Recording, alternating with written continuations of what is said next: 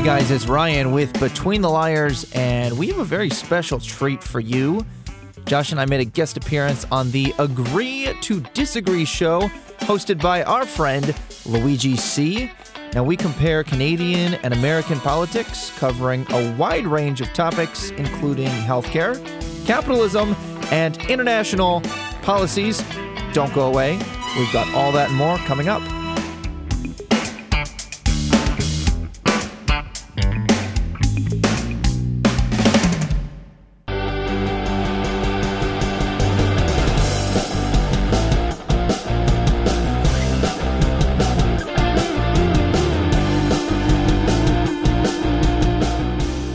What is up, everybody, and welcome to episode 63 of the Agree to Disagree show, where we discuss current events, politics, pop culture, and social issues. I hope you're all doing fine and dying tonight. Guys, if you appreciate the show and you want to show your support, it's very simple. Go on @Agree to Disagree show on YouTube, Facebook, Instagram. Like, share, and subscribe it. And any of the platforms as well on Spotify, including Spotify, Apple Podcasts, and Google Podcasts. Share it with your friends, with your family, anybody that you think that would enjoy it. So without further ado, this evening, tonight's guests are my podcast American brothers. I was a guest on their podcast a few weeks ago to give them a Canadian perspective on our now famous Freedom Convoy and the general Canadian politics landscape. And tonight they're reciprocating the favor. So please welcome the co-hosts of Between the Liars podcast, political podcast where they debate the major ideas and assumptions underpinning current news, events, and policies. Here we go. Let's bring them onto the screen. Good evening, gentlemen. Ryan Good and evening. Josh. Hello. I'm doing great. How about you guys? Doing good. I'm hanging in there. The semester's almost over. That's always a good thing. Guys, thanks so much for doing this tonight. I had a blast on your show a couple of weeks back, discussing what's going on in the Great White North, and especially political, and with our Freedom Convoy, and we've made news across the pond, and so I really appreciate you guys doing the show tonight. Yeah, thank you for having us. I'm ready to have a great time. Yes, I know. When I sent you guys the topics, Ryan was all excited. So, okay. So before we get into that, guys, talk to me a little bit about your podcast, how it came about, what is it about, and who's involved. Sure. So most of us knew each other from college on the speech and debate circuit. That's where a lot of our guests come from, or they are friends of theirs, so maybe 2 degrees away. But Josh and Marcelo and I went to undergrad together and competed on the speech and debate circuit. And then Austin popped in. He went to the same college as me as well. And we decided during the pandemic that we wanted to have a podcast. It was a good decision. A lot of people made it. Yes. And I think that kind of the driving idea behind this is that whenever you listen to political talk shows, you probably get sucked into an echo chamber. Both sides are guilty of it. And there's very seldom a civil discourse that takes place. So being of a speech and debate background, when that's kind of a requirement, is you heavily disagree. But I mean, look at Josh and I, while they disagree, still very good friends to this day, going on, 7, 8 years later? Yeah, I've had 8 years of, this is my 8th year of speech and debate. Fall will be starting my 9th year in it. So yep, coach now and everything. So we just wanted to bring that to our podcast and really bring just a discussion based where people can come and know that they're going to get both sides. And honestly, with the spectrum of political people we have on here, you don't just get separated off into Republican, Democrat. You've got people kind of all over. I think it also stems from, at least from like Ryan and I's perspective, we both stayed in academia. We both work at universities, and both of us are, concentration of study is communication, from different angles, but we fundamentally are just both fascinated by how do these social interactions play out and where does it come in. So it plays into both the idea of civility, but then also understanding of the role of communication in civil democracy and how that plays into it. And so helping to kind of bring even the principles of our own study that form and shape speech and debate help. Because I think both Ryan and I would agree, if more political discourse was like debate, it would be better. if not great. Like, don't get me wrong, like, but it would be better. No debater out there like getting any weird ideas about that one. Like, let's not exaggerate, right? right. Like, we'll even have episodes where we pull up a bill and we're like, okay, look, like they're either for it or against it. They decided that. They didn't even debate it. Most people don't know what's in X bill that we've decided to talk about today. We're going to do what the politicians are supposed to be doing. We're going to have that debate and just really let that organically shift people's thoughts instead of just, oh, yes, this person signed off on it, so check I'm for or check I'm not. Well, see, there's so many good things there. So first thing I want to say is that now, for people that don't know, because I've listened to your podcast, obviously, so and there's only 2 of the 4, right? We're missing half of Between the Liars. So right at the between, we're missing. So what would people expect when listening to your podcast or watching your show on YouTube? Where do you guys lie, the 4 of you, in terms of the spectrum, or how do you guys approach it differently? Sure. So usually, if we get the appropriate distribution of the guests and we had our say and schedules don't interfere, then we're going to have 2 people who lean more to the right of the center and 2 people who lean to the left. We try to balance that. That's not always the case, but that's kind of what we shoot for. Mm-hmm. And then we try to make it so that there's kind of someone who's more on the outliers on both sides, people who are too more to the center. And what we'll do is we will take a topic and we assume people don't know about it. And so we do a very brief rundown. We want to gear this towards the people who might shy away from politics because it's stressful or because it's confusing or they don't have the time. And we want to try to make it easy to understand. So we start there and then we dive into deeper concepts. Like Josh brings a lot of like the rhetorical devices and the analysis, and I'll bring more of the practical side. And each person's background feeds into what do we think about this and how do we discuss that? So that leads me to my other question is, why is it that whether it be here in Canada or in the United States, that if I'm able to do it with certain guests, and you guys certainly do it on your show, of having a civil discourse, a civil conversation, a civil debate? And a question could be made, do our politicians really debate, guys? Honestly, do they really debate? Right? So it goes back to what Josh was saying before. But that we could even talk about that. So why is it everyone understands the importance of this, that everyone should have their voice? And I've always said that if you don't understand, and there's certain things I don't understand or agree with, but I want to try to understand your point of view. Why do you see it that way? Why can't more people, why are we so quick to shut down what we don't understand or we don't agree with today? This is at the deepest core of me right now is scaring me the most. Why? I think there's no grand, easy answer to this question. So I would even say there's a lot of current political communication related and across a variety of different subfields, even over in the fields of like psychology and sociology, that looks at kind of explaining this particular phenomenon. I think in particular what it has to do now is a lot of the identities that people have for themselves, their political identities get centered around being attached to a given political party, maybe not even around being attached to certain political values, but being attached to a political party as if it was a brand. There's a really particular Frankfurt School Marxist philosopher by the name of Walter Benjamin, and he put forward this idea of like one of the dangerous signs of totalitarianism might be close, is what he called this aestheticization of politics, of when it no longer becomes about the issues at hand, but it becomes about being the right thing or being the right person or doing in accordance to some grand ideal of some kind. And so I think a lot of people, in terms of like, them not debating, they hear a political issue and go, oh, well, I'm a Republican, so I have this take. And regardless of whether or not that's consistent of like what the Republican Party actually wants or the values they put forth, it doesn't matter because, it's, well, this is what the Republicans are doing. I kind of feel like Trump did that to the Republican Party. Like the normal, very moralizing, evangelical Christian Republican Party got faced with this womanizing, several times divorced Trump, but he was Republican. So we fall, fall in line because identify as Republican. And I think that's been a lot what's been going down is there's less community identification and more like of this like political identification of like factions that people are willing to defend for the sake of having factions.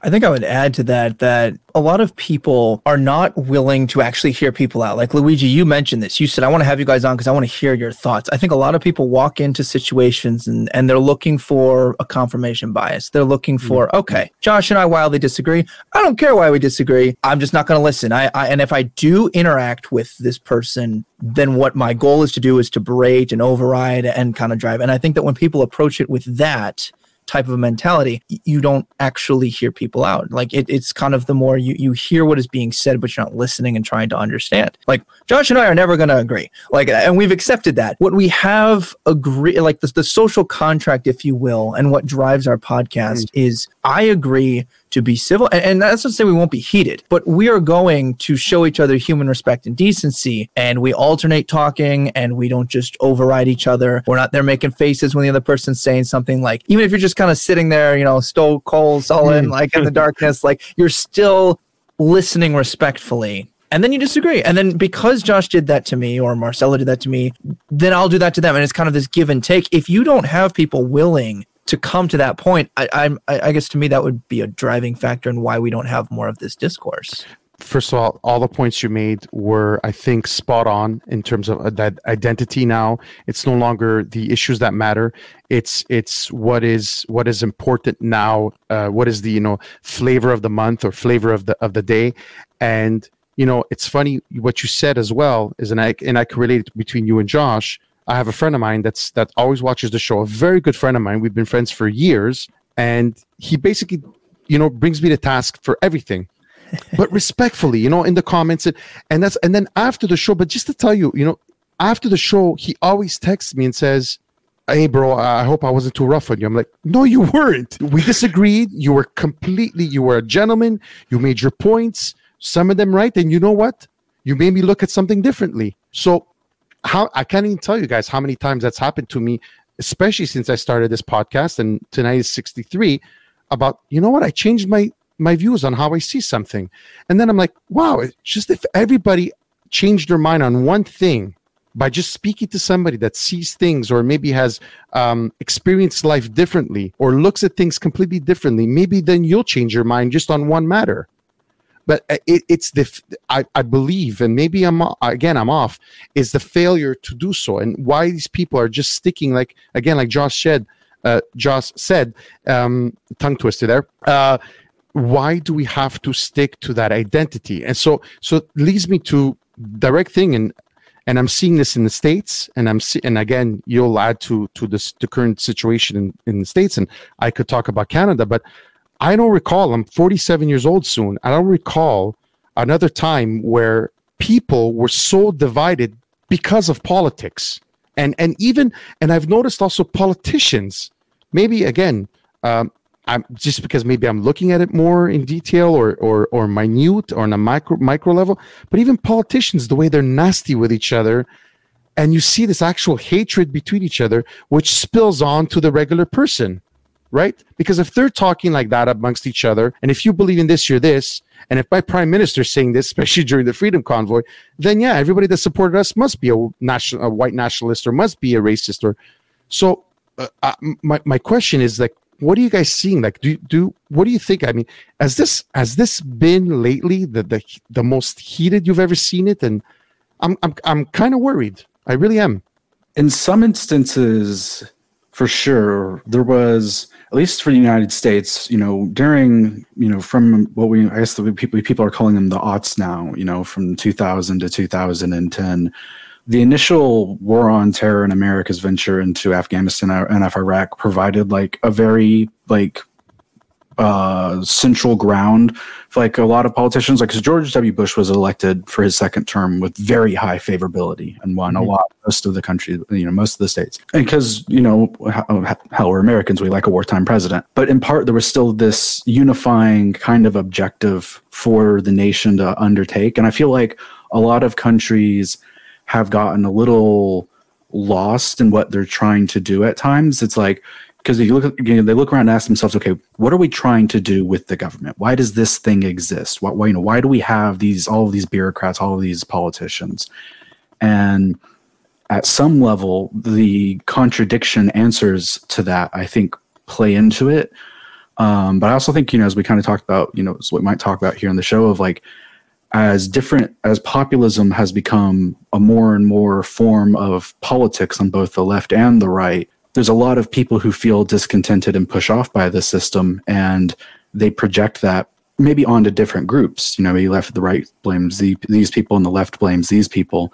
But that's also happening as well, as because I do feel like people are under more, economic and social pressures right now as we're trying to reconcile with a lot of our own, human history of what we've done to each other, the way we've treated each other in the past, trying to come to terms with that and, get that set and move past kind of even the propaganda that our own countries put out about how they came to be and how they treated people, and stack on top of all of that, the digital revolution era of constant communication and the constant, I think, prevalence of politics too. It used to be, you maybe read the newspaper in the morning and maybe you had that one coworker who really kept up with the news, or you listened to the broadcasts on your drive into work.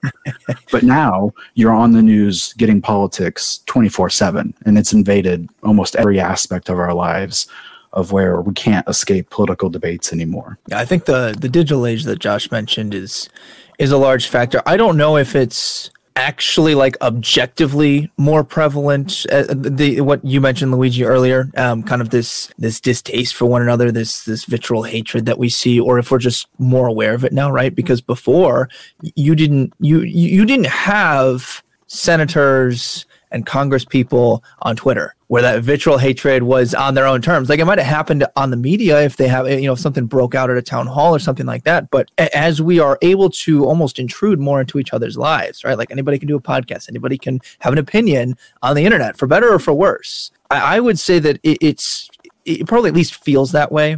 Although I would question, do the politicians actually hate each other? Because I really feel like at least in American politics, there's a very large portion that is political theater, where they want to stay in power, and they have that in common. So they other these sides and they go after each other so that their bases vote for them. And then, they're unanimously agreeing to give themselves raises, and they're going out to these places and there's a lot of hypocrisy in the way that they enact a law for us, but not, they write themselves out of having to follow specific regulations. So I really do question whether or not that's there, or whether they've just really amped up the theater there. But I really think what Josh mentioned was kind of hitting the nail on the head, that it's more prevalent because it's everywhere. It's in your pocket. I think Josh did hit it on the nail there, is that now it's just everywhere where we can't escape it, right? If we're in the car, if we were at work, the iPad or whatever is always on. And it brings me back, and, I'm not sure if we've already had 2 referendums here, and I live in the province of Quebec, right? So we've already voted twice to not separate from the rest of Canada. So I was, don't get me started on that. But I'm going to relate it to my story, to what we're talking about now. Is that I remember the sentiment back then, guys, that we literally defined ourselves by which side of the line we were, and we had, guys, I could tell you, husbands and wives. For and against. So it was yes or no, right? That's saying, I'm not going to have sex with you if you vote for no. And right, I'll never forget this. It was a francophone French Quebec woman that I knew, and her husband, actually I think he was a bilingual Quebecer as well. And they were going to separate she wanted us to separate, and he didn't. And she literally told him, well, you're not having sex with me unless you do it. And I mean, that's just imagine. So, and I remember the hatred, and I mean, I went to a predominantly English school, so it wasn't an issue for me because most of us were Anglophones, so we were obviously against separating. But I remember just in general when we would do sports and mingle with Francophones, and just a general distaste because we automatically knew that we wanted to stay within the Confederation of Canada. And that a lot of the Quebecers wanted to separate. So I remember that time and how ugly it was. And that's why now I guess it left a little scar on me. And now I'm looking at the way things now, especially here in Canada as well, after what we've gone through with the Freedom Convoy and our idiot prime minister. But that's, again, another story. I don't want to get into that. But so it leads me to, and now especially with what's happening again in Canada, when the NDP, which is the New Democratic Party, and the Liberals, because they have a minority government, they decided to have an agreement to stay in power until the next vote, which is in 3 years. So I wanted to always ask this question, and I'm happy I'm asking it to American. I'd like to have an American perspective here, is because we see it's just not working here either. I mean, do you ever see our North American system here moving past the two-party system? And could that potentially be better? Or is it just, what do you see? Do you see the pros and cons to both?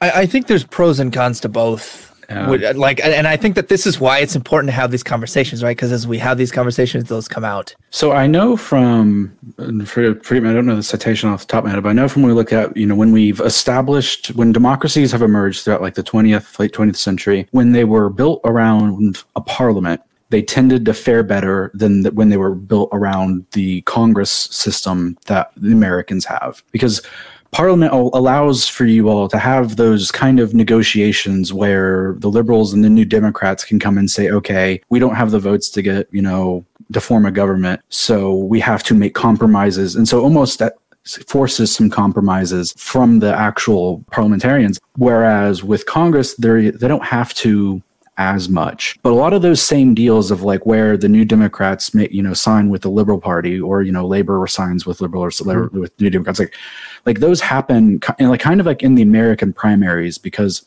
of the way our Constitution is shaped with the Electoral College, the two-party system is almost enshrined in America because of that, because you have to get 51% of the votes to get the president's office. So if you had 4 competing parties, no one would ever win. And there's procedurals how to do that. Congress elects people, and but no one wants, it's not designed to be that way. And so the way of the Electoral College pushes us towards the two-party system, of where kind of instead of having like a Green Party or a Labor Party, we have Bernie Sanders and Ocasio-Cortez in the Democratic Party, even though if we were in another country, they would probably be with the Greens or with Labor. But we only have the two, so we kind of get the parties themselves act as the negotiation to form a government in a sense, but it doesn't always play out as nicely. Yeah. Ryan, how do you see that? I was trying to look up the exact amendment for the process. If one of the, let's say there was a contender who was able to pull down enough of those votes. I know there's a process to where it then goes to the Congress to vote, if I'm not mistaken. While you're looking at that, Josh, what I just wanted to add as well is that why the Liberals did that, because basically we're like you guys, right? We have one house, we have one parliament, and that's it. We don't have the division between the Senate and Congress. We do have a Senate, but it's really pretty much for show. So basically we are separated in two parties, right? The Conservatives, which basically pretty much is the Republicans in the States equivalent, let's say, on terms of on the right, and on the left we have the Liberals, which is the Democrats. So I mean, we could technically say that we pretty much are a two-party system. But you did make me think about something, is that when you really look at it, and again, how do you agree or disagree with this? When you're looking at it just purely perspective of political, you could pretty much only have two sides to politics, if you know what I'm trying to say. I mean, would you have a party that is in the middle, and then it would have the best of both left and right? Or is it just really we shouldn't just be on the left, or we should just be on the right? Why can't we have a mix of both? I mean, very simplistic.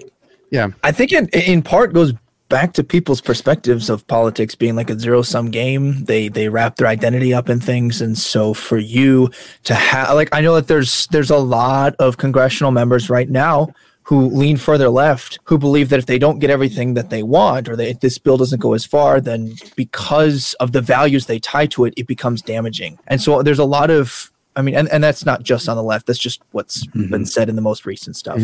But I think that because people tie their identity so closely to politics or policies, or they say that you're hurting X group if you don't give us Y thing, I think that it really prevents us from reaching that middle ground. Because what Josh said, I somewhat agree with, right? That maybe Parliament negotiates a little bit better, but Congress is supposed to, they're just not. So to me, that's really more of a failure of the people we put into office, because they fall in line lockstep with the party. Or even people like, say, Joe Manchin, who's a much more moderate Democrat, didn't want to go along with some of the big spending stuff, aligned himself with the Republicans.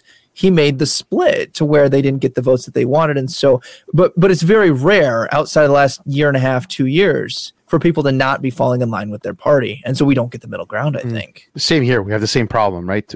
I could count on it's a half a percentage of overall of all the votes that anyone that voted outside of party lines. So it's very, very seldom happens. So for those, the Canadian viewers or listeners, if you could just give me a quick rundown, okay? Because I always get constantly asked this, and if you could just tell me the difference, what is the Electoral College, Senate, Congress? What is the difference between the three? And not the difference, but what is each and what role do they play?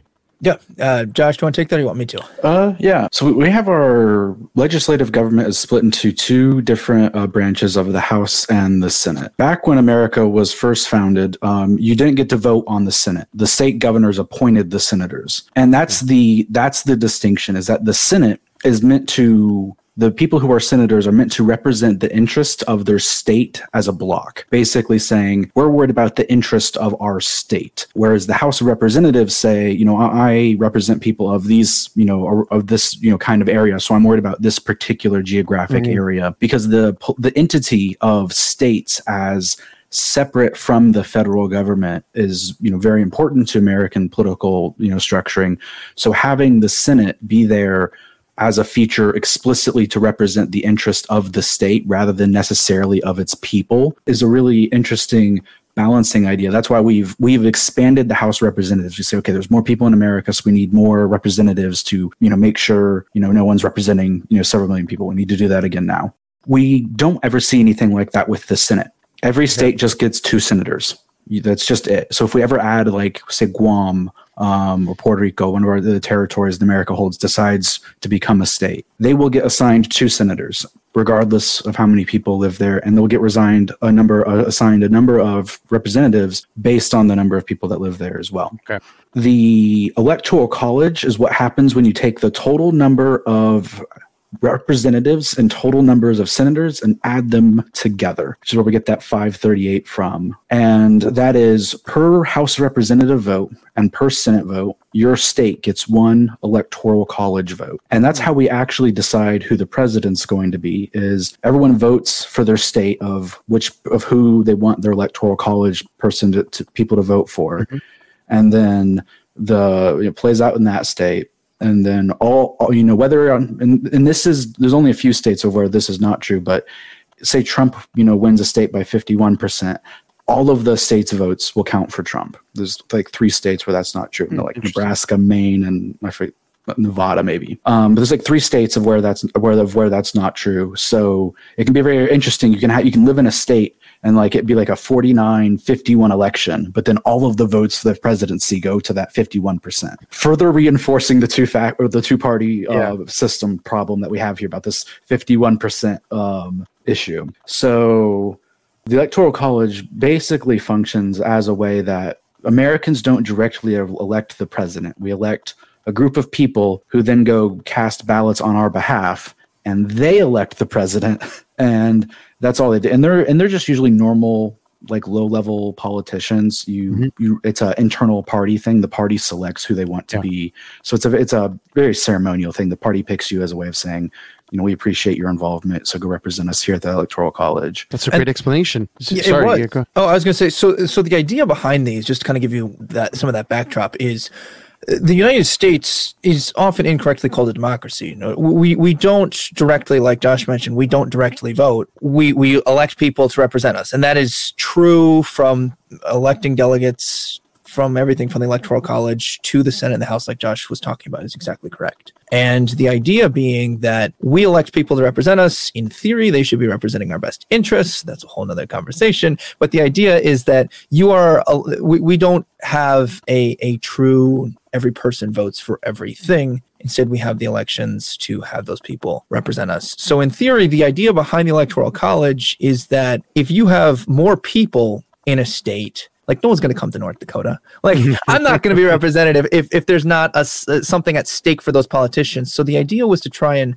balance, the people's interests who live in farmlands and rural areas to where they don't get plowed over by, let's say, California, who's got like more citizens than anywhere else. So it's to kind of make sure that if you're the president serving, in theory, all of the U.S. citizens, you try to have both campaigns and policies that will balance out at the federal level. Okay, that's interesting. Pretty much same thing in Canada, right? We don't directly vote for our prime minister. It's really how many of the parties, right? Each party elect their leader, and whoever party wins the most votes, obviously in the House of Commons, is obviously the governing winning party, and the leader of that party becomes the prime minister. There's one thing that we do have in Canada, and I was wondering if we have this on the federal level in the United States, is what we call equalization payments, where the federal government takes money from all the provinces and then distributes it, hence called the equalization payments, to the less rich provinces. So they take money from so they pay into it and they give to other. For example, Quebec receives $6 to $7 billion, B with a B, in equalization payments, even though they have the second highest population after Ontario in terms of provinces. So is that like given to, let's say, like your version of our governor or mayor, like to then use those funds, or how is that used? It's given to the provincial government that is elected to run Quebec, basically. Huh. Yeah. So it would like be giving it to the governor of each state, for example. Interesting, eh? And that is interesting. Yeah. And the answer to that is kind of, because different states pay their citizens. There are some states that the citizens positively contribute to the federal budget, like where, like California, the federal government makes money off of California. The federal government loses money on Mississippi. Like Mississippi consumes more federal tax services than we pay in federal taxes as Mississippi citizens. Whereas the Californian people, they do not do that. And so at some degree, their federal tax dollars come here to Mississippi, and subsidize Mississippi. And that plays out like per like state. Republican states tend to draw more money from the federal government than Democratic states do. That can be a little bit of a misnomer, though, because usually what's happening is those Democratic states have social programs that are paying for the service instead of the person engaging in the federal service. So instead of going to federal welfare, they maybe just do state welfare. Whereas Mississippi, you don't have any of those benefits, so you only have what the federal government has for you. There's no, not really any state benefits. We just cut our taxes again this year, even the revenue's not been doing too hot for Mississippi. Like they're actually one of the great American states that's actually losing population over the past 10 years. It also tends to be that usually blue states run by Democrats tend to have much higher taxes. Therefore, their state area can do that versus a lot of the red states tend to be more laissez-faire. It's like, you know what, you get to keep that. And so there is a whole give and take there. There are pros and cons to both. And what's interesting is that New York and California, I know in New York for sure, but some of the states post-COVID, they lost so many citizens that they were in danger of, if they didn't already, losing seats in the House of Representatives, because that's by population. And so their population took such a dip with people shuffling around in the U.S. And I thought that was fascinating. But so it's funny. I talked about this in my last podcast that Quebec was going to lose a seat in the House of Commons because of population movement with all this mess going on in this province. People are getting fed up. So, I mean, especially the way they treated us during COVID and the high taxes, right? Because we're the only province, just to let you know, that has two levels of taxes. So we have the federal tax of 9%. On purchases, consumer goods, but also on income tax, we pay the federal and we pay provincial. So we're the highest taxed population in North America, actually. Yeah. So a lot of people, but then they passed a law just to make the Quebec government happy on the federal level, that they were going to pass a law to basically say that, no, we talked about it, even though we're following the Constitution, but Quebec's not going to lose a seat. So it's just amazing, right? How they could get around it. It really is. But no, I found it fascinating in terms of the, let's not call it equalization payments, but for all intents and purposes, Josh, it really, the way you explained it, it is almost one state subsidizing another state, right? So it's almost kind of the same thing, right? I mean, and it's so ironic. Quebec, we collect the most taxes, but yet we get $8 billion in equalization payments from Alberta and out west in Canada. It's I don't know. Maybe they went to another economic school. I have no idea. Maybe I'm wrong. I'm not a mathematician. I don't know. Maybe anyway. That's another thing. I wanted to just change direction a little bit and try to go. We can't avoid this topic. I wanted to get your feedback because I mean I see it maybe in a certain way, but I'd like to get your feedback, guys, in terms of how you guys see this. Everyone, and what I'm talking about is the Ukraine-Russia conflict, of course. And I wanted to know, where would you guys say the United States lies in terms of kind of being responsible for this? And I'm not saying that, whether or not Putin would have done this anyway, but how much of their involvement and the history with Russia has led to where we are today? It definitely depends on it, because and I, usually representing the more far left edge, but this is usually where I find my biggest break with them, is because for a lot of people on the really far left, and so we're talking socialist, communist, anarchist left here, usually for a lot of them, if there's someone willing to oppose America, they're cool with them. Whether it was Assad in Syria, Putin, China, North Korea, they don't care. They're just like, you don't like America, we like you. And it's like, okay, this is actually really shallow political ideology, but keep telling me it's based on this complicated theory of Marx that you probably totally never read. So, and however, there is worth noting it's because there are examples of and even, the American education system does a nice job covering this one up. The Cuban Missile Crisis that happened with the USSR. The story gets told in America that, for whatever reason, Russia got upset and wanted to go put, missiles in Cuba, which is 15 mile, 70-ish kilometers off the coast of Florida. So really close. Mm-hmm. Now you might say that's it was an unprompted aggression by the USSR, but it wasn't, because JFK had ordered missiles be placed in Turkey, which is on the border of Russia. And so in response to that, Russia wanted to put missiles in Cuba, saying, well, if you're going to have them in Turkey, we're going to put them in Cuba. And the United States freaks out because they hadn't ever told the public or anyone that there was missiles in Turkey. And then to end the Cuban Missile Crisis, we lie to the USSR that we removed the missiles from Turkey and bet that our intelligence agencies can keep it a secret.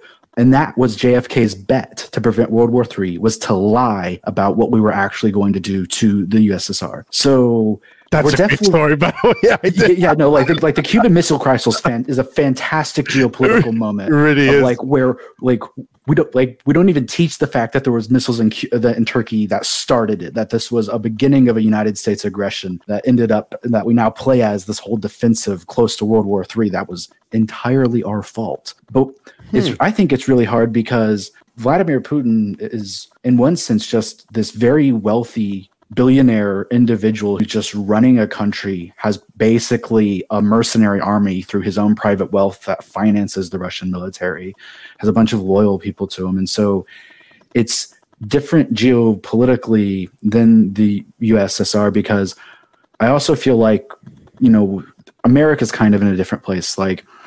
We'll fight proxy wars in Syria and different countries. The United States would never put our military, we would never invade Russia. That's just such an insane, the public wouldn't be behind it. It's a bad logistical decision. And there's just no reason to. I hope, if anything, that the current crisis has proved that Russia really wasn't that much of a threat to begin with. Throughout the history of provocations and being the antagonist, America certainly has its fair share of guilt. But I also look at how NATO conducts itself, of being arming and protecting yourself against a known aggressor isn't provocation.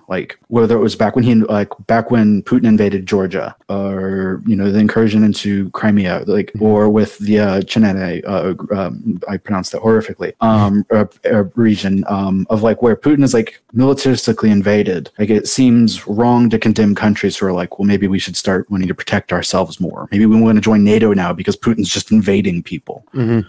Because I certainly think Putin was in this position of rebuilding what was left of kind of the fallout of the USSR, while trying to maintain the geopolitical stage, while also just not being able to compete against America in a realistic sense. Like the Russian economy is pretty small, like $60 billion, roughly the sizes of California. Or Florida. Like it's very Florida. small. We spend like more than 10 times their entire country's GDP just on our military. Mm-hmm. Their entire country's GDP, more than 10 times that for close to 30 years now. So like we are the threat of the world. like America's the person look at me like they have a lot of guns, don't they? Yes. Yeah.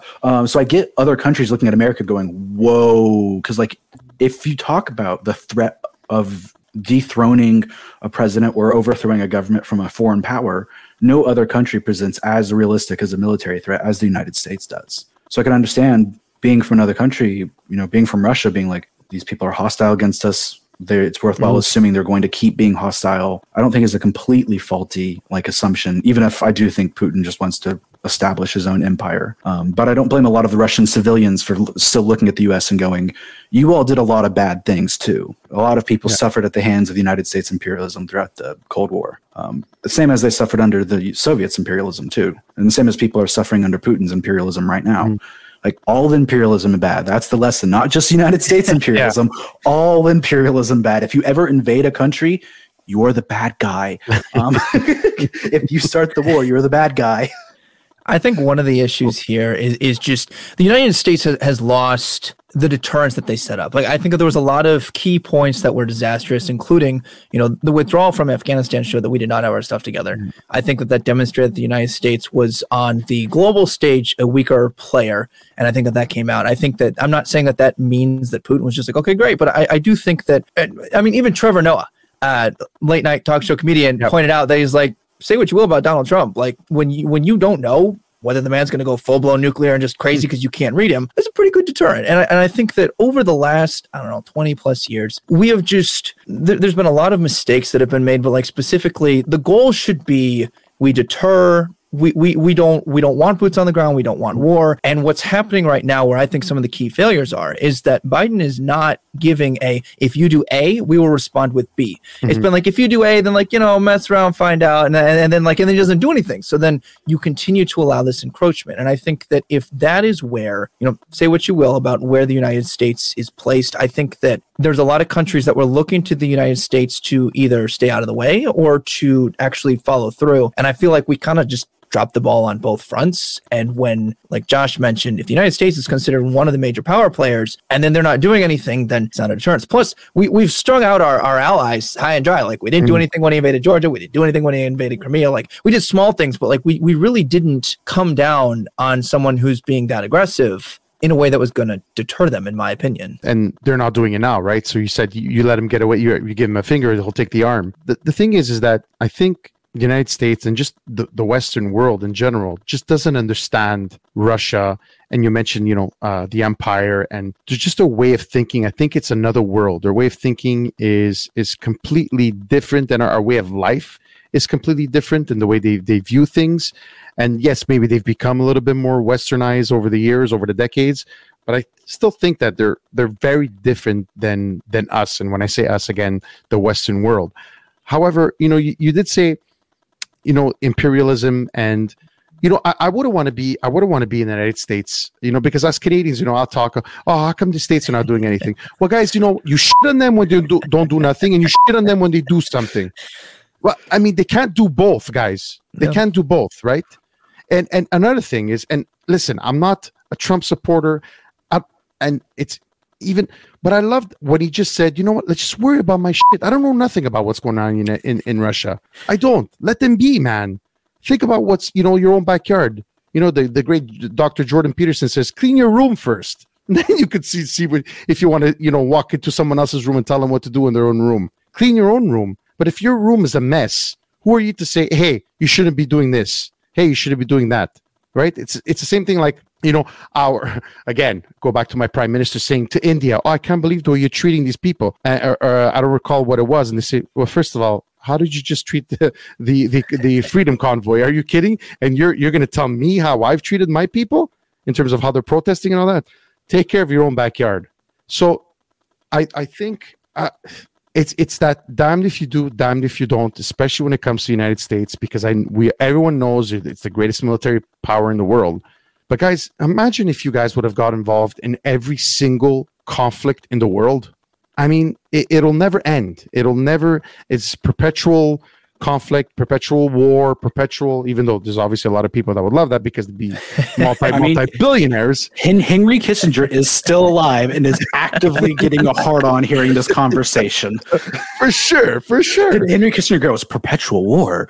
Like, well, and I think that there's something to be said, though, and this will bring us, I think this is what might connect international with where we're at as a nation. I think that when we don't have an international goal, like a war, like Josh, you mentioned Bush had a lot of approval from both sides. We were in a time of crisis, right? And so when you have an external enemy you can look to, you can unify the people.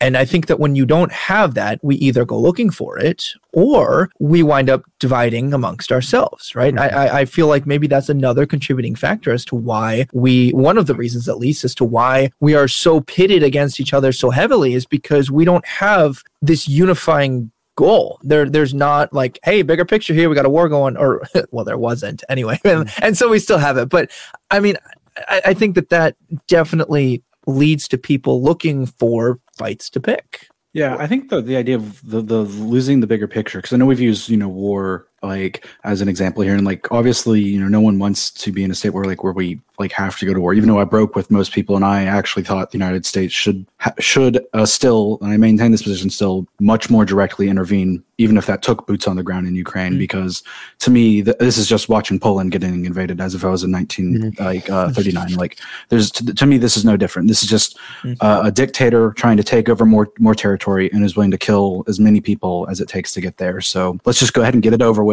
Like, this is what it's going to be. Let's just go ahead and get it over with. Why wait around?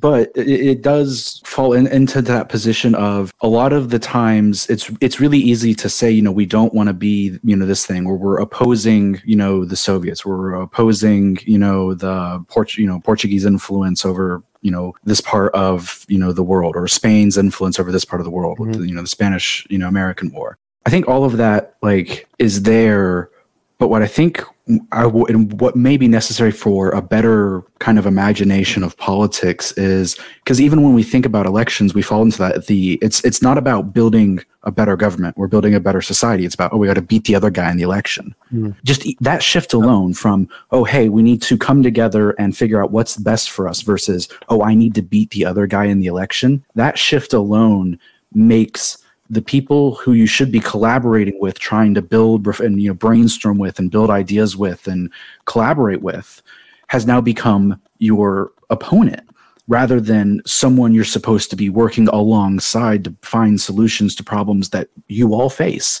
And it's kind of even a global problem. Like, there are problems that we as a global collective of humanity all face.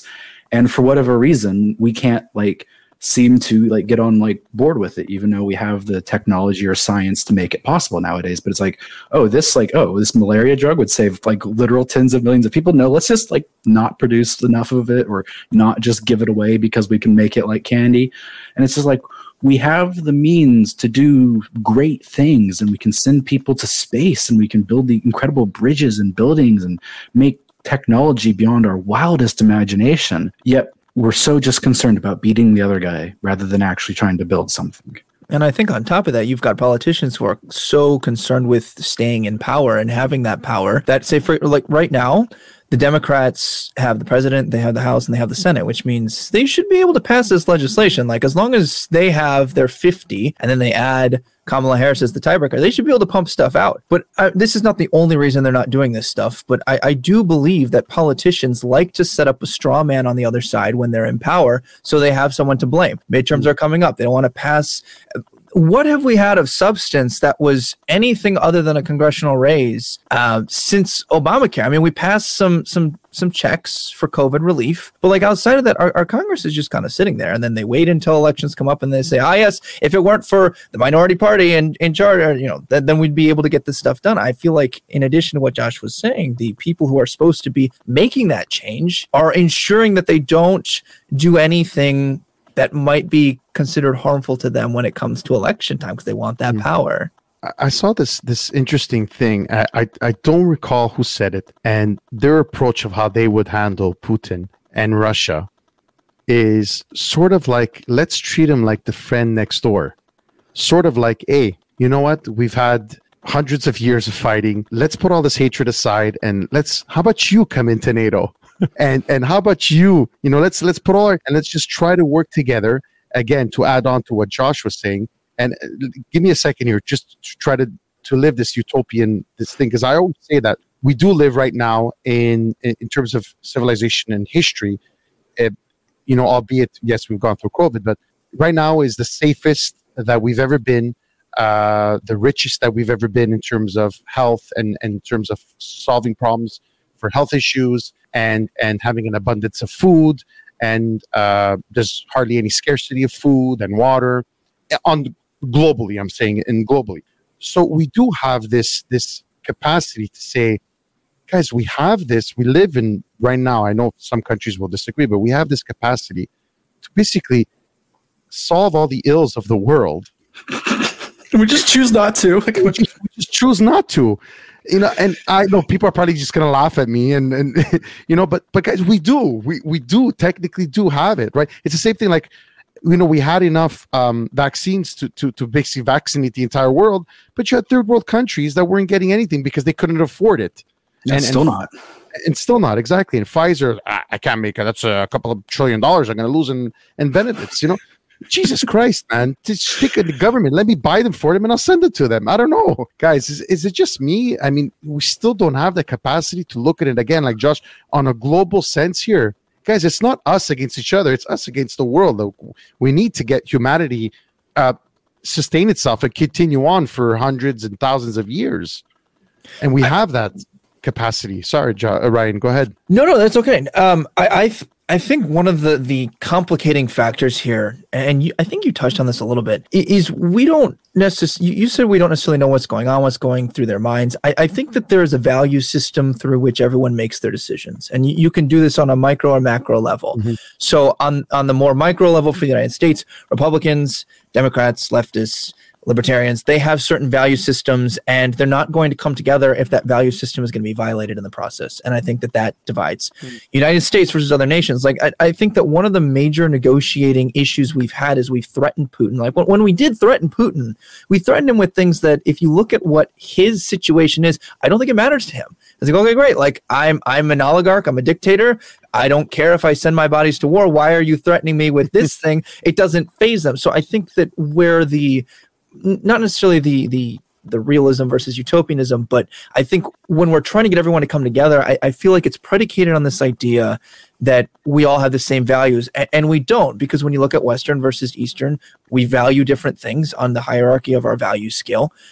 If you're looking at free world versus dictator, they value different things, right? Like probably even more power than, you know, we criticize our politicians for liking here. I feel like if we don't get people on a universal value system, which quite frankly, in my opinion, will never happen, I think that's one of the major barriers, right? Because even let's look at United States. We're like, okay, Biden is letting the greatest influx of illegal immigrants in the United States, and they're giving them all these things, and we you know, and then they point to, we've got veterans who are homeless, but like, you know, we're dealing with this. So when their value system is, let's say, veterans versus more immigrants coming in illegally, and they're not equally enforcing the law, then the people feel that their value system has been violated, and they become angry at their government. They apply pressure, they vote them out. And I think that that's going to continue to prevent, on a globalistic scale, that from ever coming to fruition. As nice as it would be to just be like, boom, like we fixed all of this. Yeah, I actually think it's one of the contradictions of kind of the modern world that, you know, if you look at the idea of what liberalism proclaims and the idea of egalitarianism and that, you know, equity, equality, and, you know, and that people, and that we want, you know, everyone to have equal rights. These are all just vague, empty gestures from our governments, literally since the day our governments got started. Like, less than like 5% of the population of America could vote when America was first originated as a country. You had to own a chunk of land, had to be of decent size, and you had to have a business on that land. So you couldn't even like being a homeowner, owning land wasn't enough. You had to be a business person to vote in early America. You literally had to have property that generated enough revenue. And that was the only way you got to vote. So it was purely just about the market capitalism and forming a government about market capitalism and creating a system of representation through that. It was about a bunch of aristocratic elites like George Washington and friends who didn't want to pay the crown tax anymore and decided to have a revolution. But the political power system, who was in charge here in America, sans paying the British their taxes, was the same. There was even a lot of people who supported the crown against the American Revolution, but they were personal friends of George Washington. So they got to keep all of their land, like millions of acres of land in Maine that they just got to keep because they were friends with George Washington, while we seized land from other people who supported the British Empire.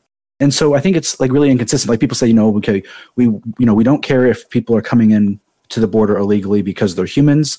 They want to come here and work. We'll take them. Like a lot of people don't want to work. Like, hey, if they want to come here and work, like we got a lot of people who don't want to work. So sure, come on, like we need the help.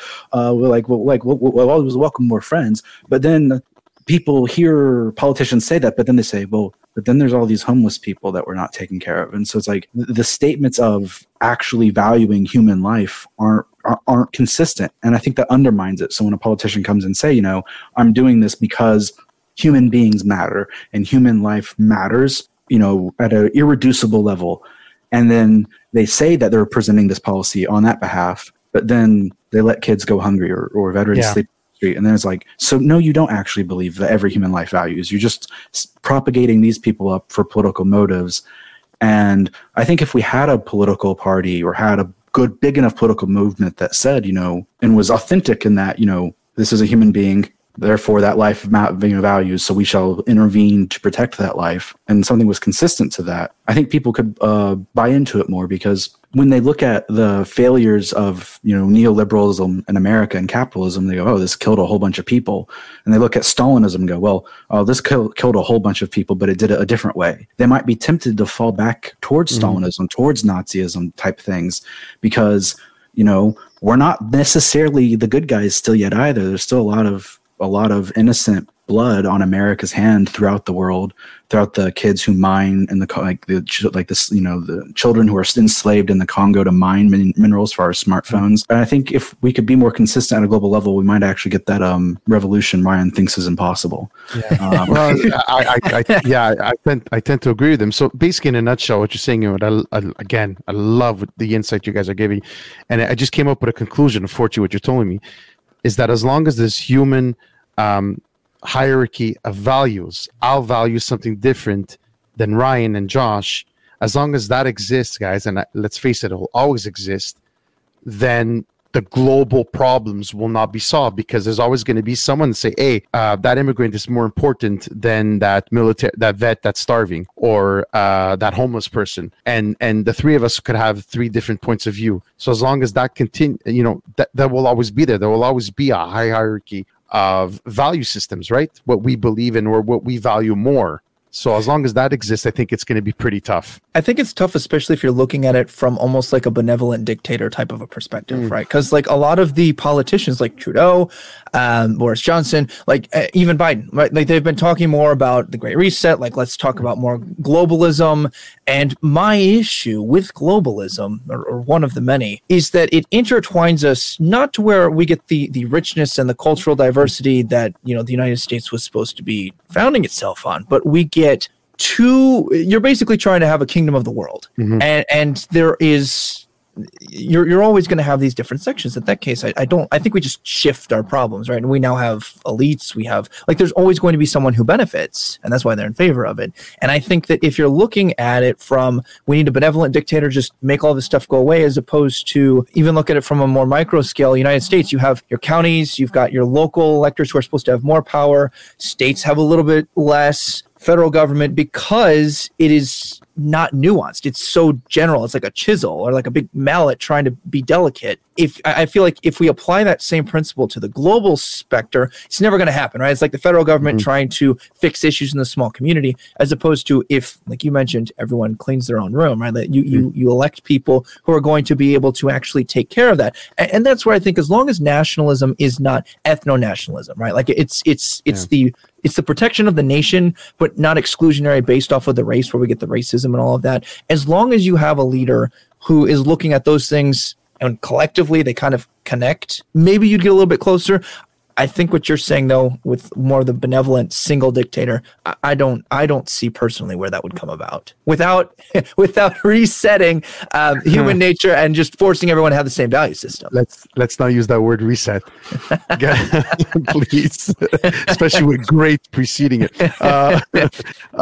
Guys, I wanted to see, because you see, I want to. This is the last topic I wanted to cover with you guys. And I've always wanted to ask and get, again, an American perspective. And now we talked about values and human life. And I don't think that anyone could question how everybody, well, maybe we can actually, but argue the value of a human life and that human's life right to healthcare. So I wanted to ask here, 2 Americans, guys, coming from obviously Canada, where we have healthcare. Why can't your country... I need to know why is that there is no solution to give your 355 million Americans universal health care. I can't understand it, guys. How could politicians argue for or against it, guys? It's a human. It doesn't make sense how much money I hear stories. I was in the hospital and it cost me this much to deliver a baby. I can't comprehend this, guys. It's a basic human right. I need to understand. Can you please help me? It makes a lot of money. Okay. Well, I guess that's. I mean, like, I'm sure like Ryan might like have like, concerns like federalization and the ability, because, can look at like different like federal programs, but then we can also look at, Medicare and Medicaid are the cheapest healthcare providers, in America, in the United States. Like, and if you look at the spending, if you take how much our private citizens spend and how much our government spends, like state and local, all of our governments and all the private citizens, we spend more per capita than Canadians do. So like we're spending like $10,000, $11,000, $12,000 per citizen per year on healthcare, and Canada's spending like $6,000, $8,000, and we have a worse healthcare system. We are paying more for worse. It's incredible, but because even if you think about just having the health insurance market, the federal government, if there was a universal healthcare system, would not have to run advertisements to compete against other insurance companies, would not have to rent buildings to house insurance, agents to compete against the other insurance companies. And we wouldn't have as many, there are more bureaucrats in American healthcare than there are like Canadian or British healthcare as well. And a lot of those bureaucrats are health insurance companies who, by the way, if you, not even the money, sometimes if the health insurance, your doctor can be like, this patient needs this. And then your health insurance company can just be like, no, we're not going to cover that. And then decide to make you pay the full price for it. And so the doctors aren't even the ones getting to make actual medical decisions. But it's whether or not it's going to be financially suitable enough for the insurance company, as whether or not your insurance covers your surgery versus whether or not you actually need it sometimes. And that's just, I mean, I don't know. I can somewhat understand the concerns of like federalism, or understand why like other Americans have those concerns, but we have a ton of federal programs that are a lot more efficient than a lot of our private sector programs, and healthcare costs seems to be in most of Europe and the world. They seem to have this down much cheaper and better than we do. So I'm just as confused. We seem to be very much so shooting ourselves in the foot here. Like. Just before Ryan delves in here, just to add to what Josh was saying, I mean, honestly, guys, how difficult can it be? I mean, we just here at Quebec, we know we go to a clinic, we go to a hospital, and it's taken care of. We give our Medicare card, we see, and then the government pays the doctor and whoever saw me for my visit, and that's it, right? Everything on pretty much everything is covered. And I don't understand. And you said in terms of the cost, that the money that you're spending already, why can't that just be on hospitals that are not there? So basically what you're saying is that it's politics and it's capitalism because it's too much of a moneymaker. To an extent. So I agree. We just got Ryan to agree that capitalism is the problem. Red alert, red alert. No, hold on. Red alert. To an extent. I have the edit. What I was partially agreeing that capitalism is the problem. No. Okay, so here's where I think the logical fallacies come into play is to say that we take the issues that we know, and I can agree these are issues, right? Like it's too expensive. it takes too long, right? Like it's complicated. It falls a lot on bureaucracy. It's terrible that the insurance companies are doing those types of things. But again, it does boil back down to capitalism. That's what I agree to, is a driving factor is capitalism. Okay. What I think becomes fallacious is when we say, okay, so we can take what functions in, we have 10 times, if I'm remembering correctly, the amount of population in the U.S. to Canada. We've a little over 300 million. You've got about 30 million. Yeah. You've got, Scandinavian countries where this happens. They are significantly smaller than that. So to say that these principles work here and then to say that they will work in the United States doesn't necessarily directly translate. We've got a lot more people. There's a lot more issues, a lot more nuance. The questions of how do we fund this? How do we do all of this? Like that is a question that would have to be answered. I also think that when we're looking at what is the federal answer, right? Because if we want socialized healthcare, Medicare, Medicaid, that was our answer. And it was not good. In fact, it couldn't compete. People didn't want it if they could afford not to, because it was so shitty of service. And when you have this and you have to make it available to all, you more often than not see that you pull the quality down. You don't necessarily just automatically elevate the quality. There were some in the bottom percentage who already had worse healthcare, and theirs did get pulled up. But Obama's statement of you'll get to keep your doctor was rated as the lie of the year by the Washington Post, because people were not able to keep the doctors they wanted. And as Americans, we like to be able to pick and choose where can we go. And if you look at a lot of the elective surgeries or the major surgeries in socialized countries, people are coming down to America to get those because I need a bypass surgery or heart surgery, where the wait line is out the door. Yeah. The cancer, all of that, it might be hella expensive, but there's not a wait list, which, you have to pick your pros and cons. I would turn, though, and say the expense functions as a wait list, because I certainly know, even here teaching, I have students who tell me, oh, yeah, I would go to the doctor, but, I can't afford to go to the doctor. So while there's not a wait list, you essentially have a wait list internally. It's like, I have to save up enough money until I'm able to go to the doctor. There's the barrier, right? And this is where I think, it's pros and cons. And this is why I think it becomes so complicated and so nuanced, because the other thing is America foots the bill as far as the intellectual property development of these life-saving medications, because capitalism drives that. And that's where I understand that, the companies are motivated to not have to pay insurance, and that's a negative to capitalism. The positive, though, is if you make good decisions, you come up with good ideas, you are incentivized to make those available, albeit, I know Josh is going to go here, at times inordinate amounts of money, which is why I think you need to have certain regulations. But America does lead the world as one of the countries that is developing the medications that goes out to other people. So Canada and these other Nordic nations benefit from innovation that takes place under the capitalism of the United States, more so than we do, of course. But if we became socialized, I would argue that would go away, and the quality overall is going to decrease a little bit as a result. See, here's where I'm torn, okay, guys? And I'm going to give you an example. At times when I'm in the waiting room in a hospital and I'm waiting for a long time, I just think to myself, like, damn it, I wish I was American. I do. Okay, so, but then I'll give you another example. Then I'm gonna put a question on the screen, and we got a question from somebody, and I want you guys to answer it. But I'll give you a great example, because this one impacted me personally. A few years back, my wife was diagnosed with. Anyway, that night she's just telling me, Luigi, I'm not seeing well. I'm seeing blurry. It was pretty scary. Okay, guys. So we went to the hospital, and within, I'd say, now judge me, and I want you, again, what you guys think of this. Within 12 hours, we saw a doctor. We had a brain scan of, saw her doctor, saw another doctor, had an appointment follow-up with a neurologist for a brain scan, all within 12 hours, let's say. It was a long freaking 12 hours. But we got all of this done, and it didn't cost us a penny. And I remember at the time, I'm like, okay, I'm exhausted. I've been here half a day. It was maybe a little bit more than 12 hours, maybe 14 hours. But I'm like, damn, man, they did a lot. They did a lot. No, they did the brain scan. I'm sorry, because I remember it was the worst hour or two of my life waiting for if they would have found something in her brain in terms of a tumor or whatever. Thankfully, it wasn't. And so it just turned out to be an autoimmune issue. And I remember I'm like, holy shit, man. What did we just do in a span of 14 hours? The test that we did okay, the system that I've bitched about all my life is not that bad.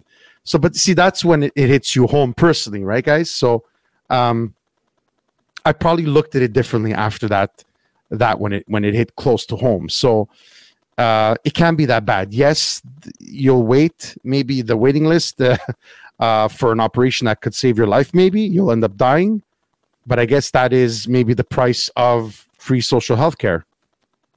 The other price you're going to pay, and again, like this is where, like, I agree these harms exist. Like, if I go to the doctor for that, I'm going to be paying. There's a premium threshold I have to meet before my insurance even kicks in. So I'm paying to retain that on top of having to pay to go until I've met that threshold. So like it is a mess. And like, and I'm going to agree with you that that's problematic.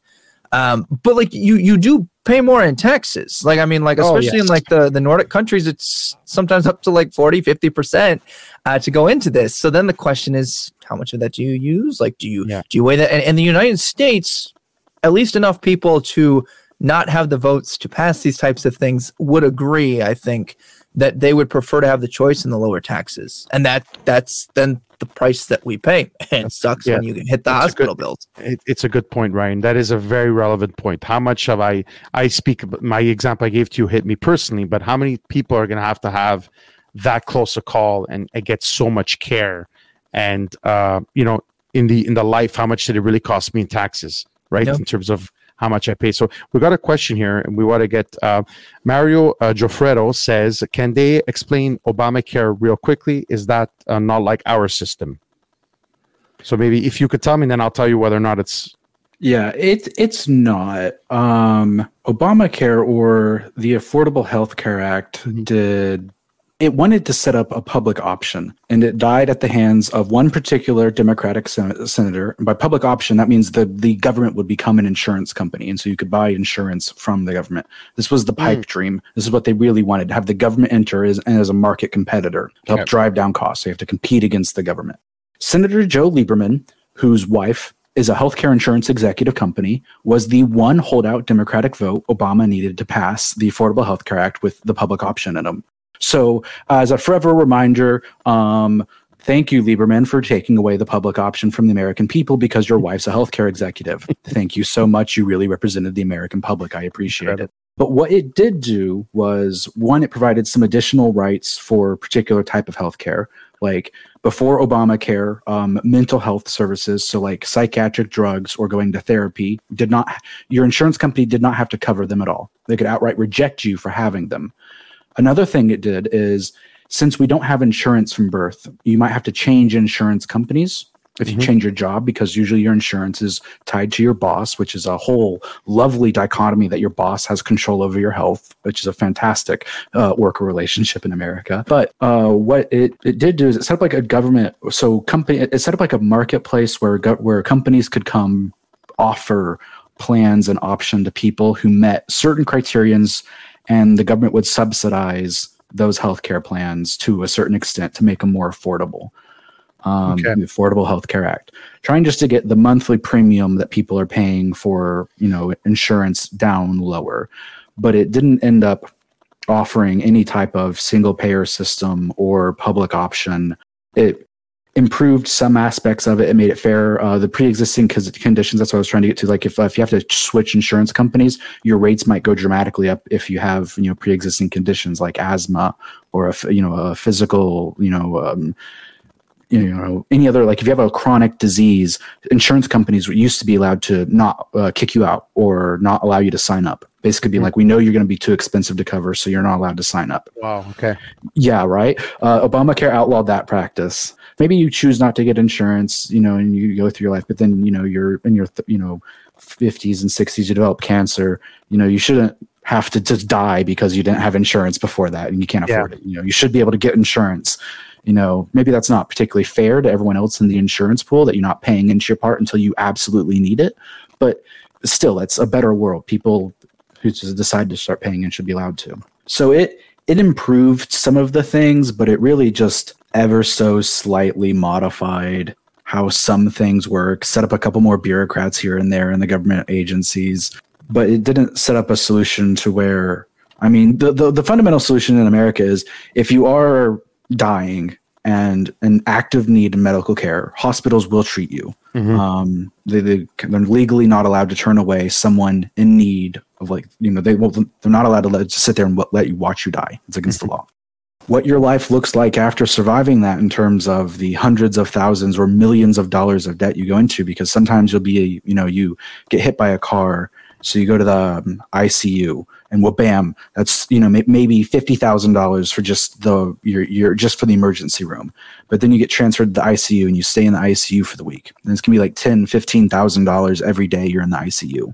And then there's gonna be a whole bunch of other fees related in there too. And then your insurance will come in there and be like, okay, you went past your threshold, so we're gonna pay 80% of that, but you're still gonna be left with, you know, $200,000, $300,000 in debt. Even when you have insurance, like, you stay at the hospital for a couple of weeks, you walk out several $100,000 in debt, even after they pay their 80-90% share, because it legitimately can be tens of thousands of dollars per night to stay in a hospital, depending on where you are in America. Yes, so see right there.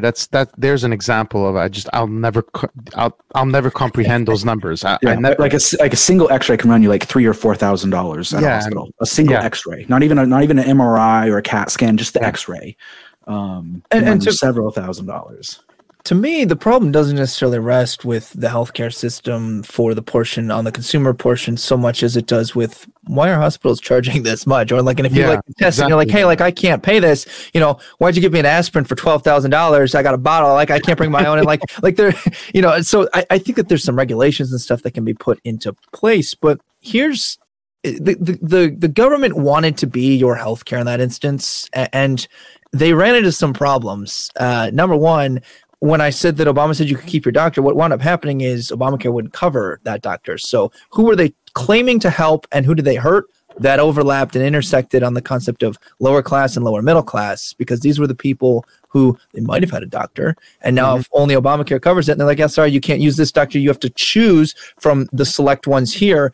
Then what you're doing is in theory, more people have healthcare, but if the government's running it for 300 million people, how good is that healthcare going to be? It wasn't. The other thing that Obamacare tried to do until the Supreme Court threw it out was they tried to make it a tax. So let's say you are middle, lower class, and they want, and I'm like, okay, I don't want to pay Obamacare. I've got just enough money.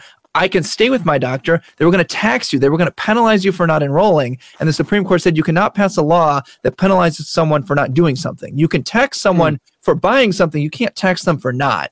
And so they had to throw that out. But like that, this is, again, party politics come into play. The Democrats are like, Republicans want to keep out, healthcare. It's like, okay, sure, I can agree. There's a lot of issues with healthcare, but you can't mostly pinch the people you're claiming to help in this instance and then be like, it's the Republicans. Like, to me, the issue still remained. It might have changed shape. It might have shifted slightly.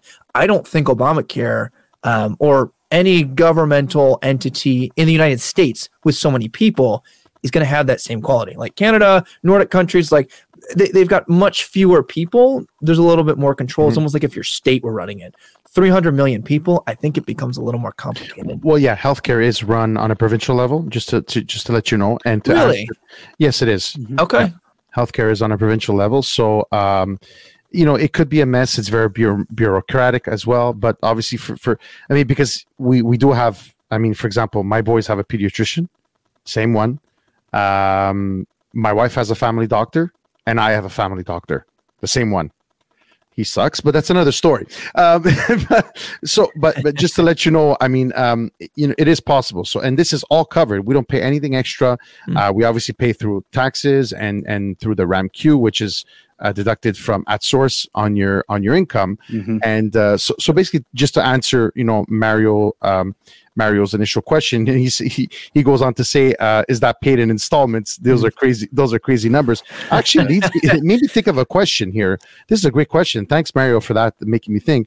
Who owns the hospitals in the States?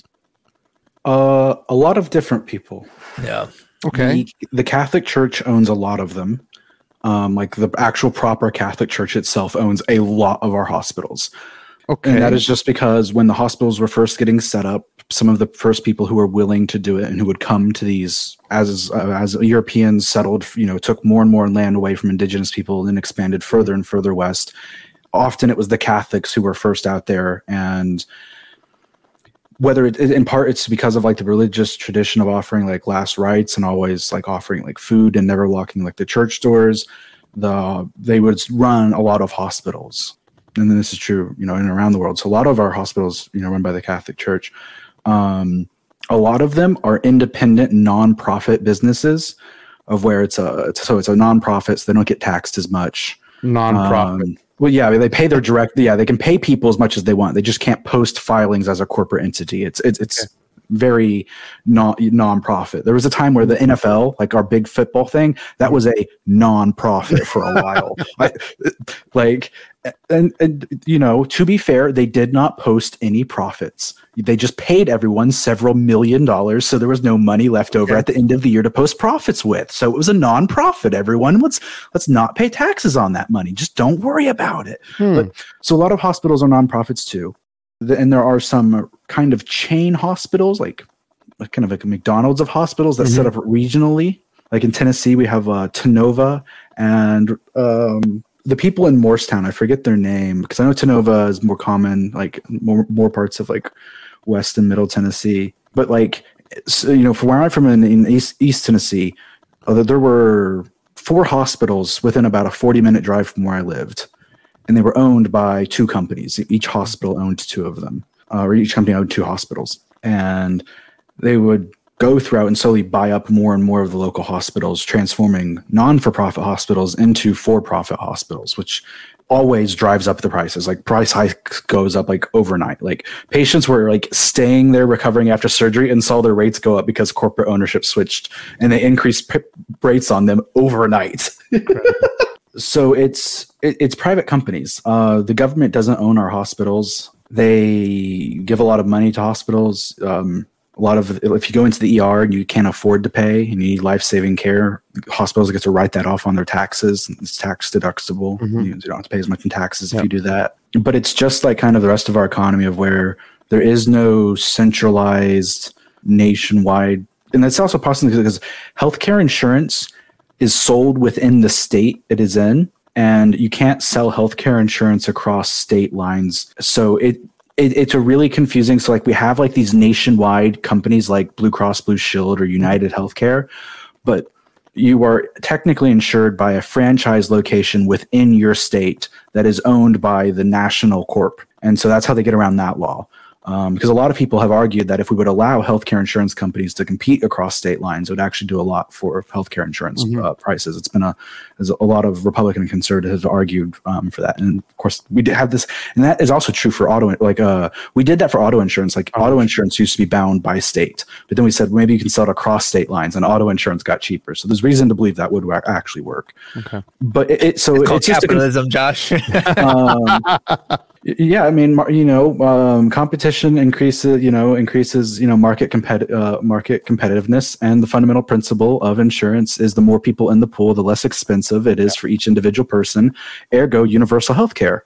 He got you on that one. Hold on. So if it's government run, that's right. To me, the main issue is the governmental run portion. The principle. Well, the larger the insurance pool, the cheaper it is for every individual associated. So 300 million, which is true.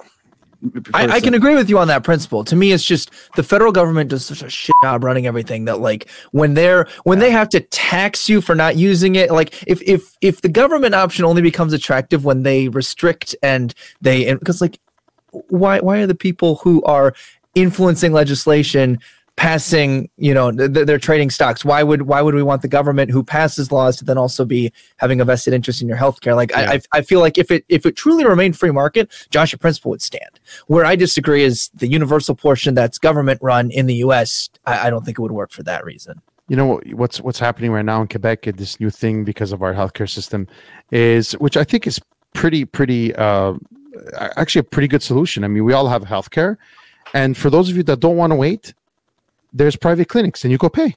If you could afford it, just do it. You don't want to wait, go. Okay, yes, it creates this 2-tier system, but you know what? It already exists anyways, guys. It does. Come on, face it. It already exists. Come on. Yeah, it does.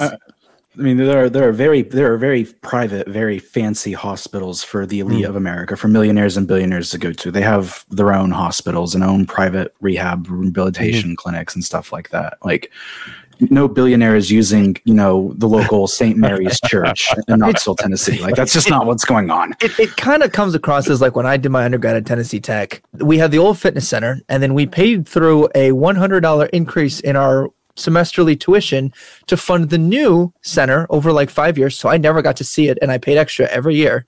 And they were like, oh, well, for every semester you paid, you'll get a free membership. And I was like, if I'm still in this area in 7 years, I have failed. Like, that's the problem. But what happened was they gave the old gym to the athletes, and then the other people used the new gym.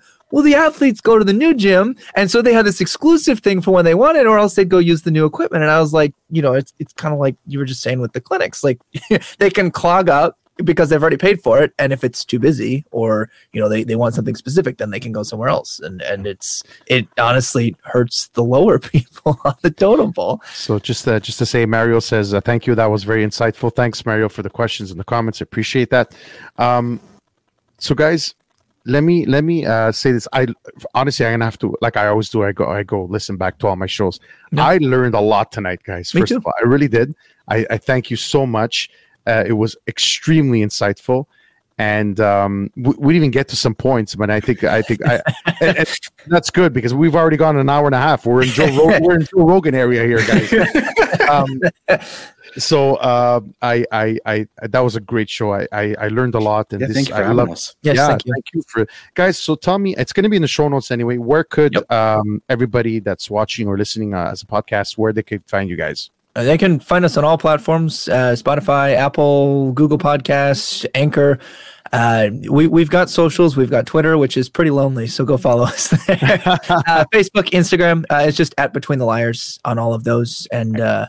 We are live on our YouTube channel most Saturdays, unless too many of us are traveling or doing something else, but usually noon Central Saturdays, and we drop a podcast portion of that conversation Mondays. Excellent. So in the show notes, you're going to have the Twitter handle, you're going to have the IG handle, the YouTube channel, and the link to Spotify as well. So check that out, guys. Check out their other stuff. It's really, really, really good, guys, especially if you're into American politics. Check them out, guys. Subscribe them. They're a friend to the show. Guys, I thank you so much again. It was a pleasure again. So stay and we'll have a little chat offline. Thank you, everybody, for tuning in, guys. I wish you all well. Happy Good Friday. Happy Easter to all of you, those that celebrate. And thank you so much. And be good to your neighbors and friends, please. Thanks, everyone. Take care.